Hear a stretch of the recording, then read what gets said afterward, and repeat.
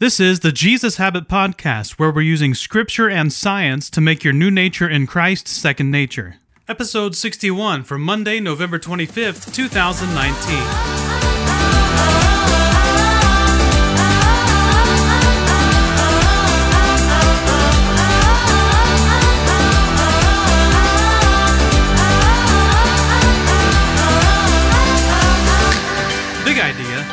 Jesus didn't come to save you from the storm, but to guide you through it.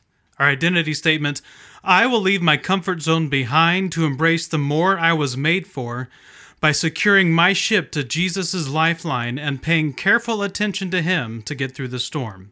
Our memory verse, therefore, since we have a great high priest who has ascended into heaven, Jesus the Son of God, let us hold firmly to the faith we profess. For we do not have a high priest who is unable to empathize with our weaknesses, but we have one who has been tempted in every way just as we are, yet he did not sin. Let us then approach God's throne of grace with confidence, so that we may receive mercy and find grace to help us in our time of need. Hebrews 4:14-16.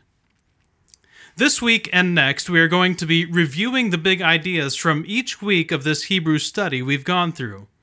We want to make sure we are able to remember the big picture of the book as we think now about becoming the kind of person who lives a life in line with Hebrews. Today, we're going to go and look back at the first big idea and identity statement we covered in the sermon from week 3. If you want, you can go back and listen to the sermon on 68church.com. We talked about the problem of drifting when we're comfortable and when we're in the midst of the storm, and how belief is not just an idea, it's a demonstration. We always live in accordance with our actual beliefs. There may be short times where we don't, but we always come back to what we truly believe. And we talked about how Jesus was the pioneer, or the archegos, who came to lead us. Not by commanding us from the safety of the back and barking orders at us. Instead, the archegos leads by example.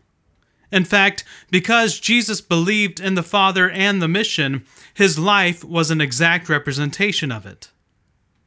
Let's get real time. In fact, I think that's been a big emphasis of Hebrews. For the author of Hebrews, it's time for us to start living out our big boy faith.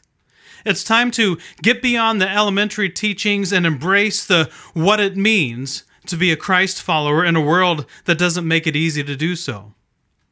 So, it's not easy to be a Jesus follower anymore. I get it.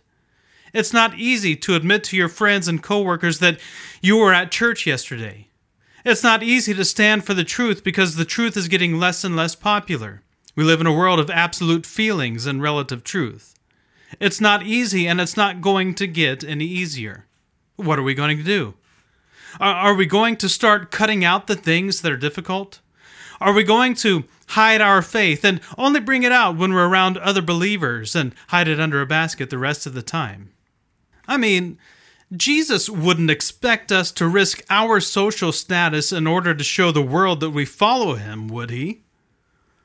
Well, How do I put this bluntly? Jesus the archegos led by example. What was his example? The cross. He laid down his life for what he believed. Yes, he wrestled with it. No, it doesn't appear that it was just a hunky-dory, this is no big deal, I'm just going to hang on a tree for a few hours kind of a situation. It was heavy. In fact, it was crushing. The weight of the mission was crushing. But he was not crushed. That's how Paul described what it was like to live on mission for the gospel. 2 Corinthians 4:8-11. We are hard-pressed on every side, but not crushed. Perplexed, but not in despair. Persecuted, but not abandoned. Struck down, but not destroyed. We always carry around in our body the death of Jesus, so that the life of Jesus may also be revealed in our body.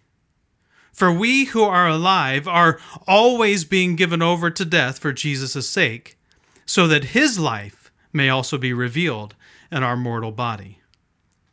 So yes, to put it bluntly, Jesus does expect us to risk, even give up our social status to prove that we are his disciples. He knew that's what it would take. I have told you these things so that in me you may have peace. In this world you will have trouble, but take heart. I have overcome the world. John 16:33. Jesus knew that aligning ourselves with him would cost us. We've had it pretty easy in this country, comparatively speaking.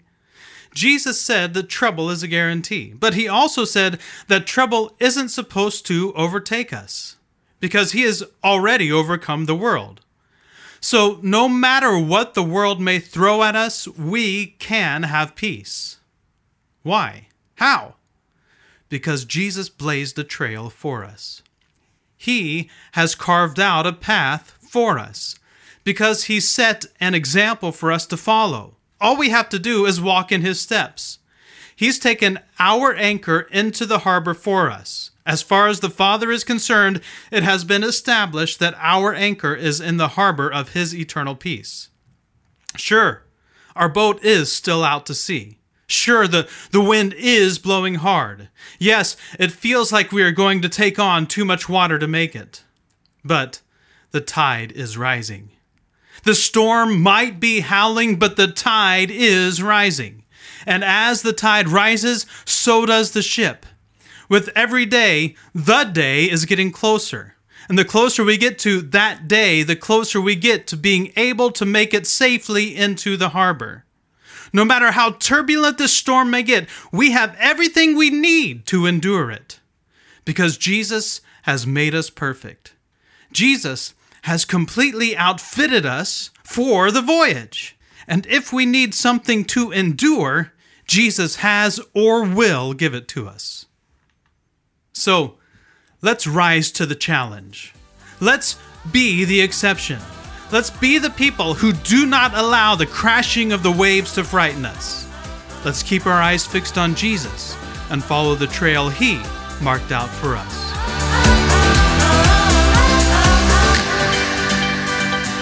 www.thejesushabit.com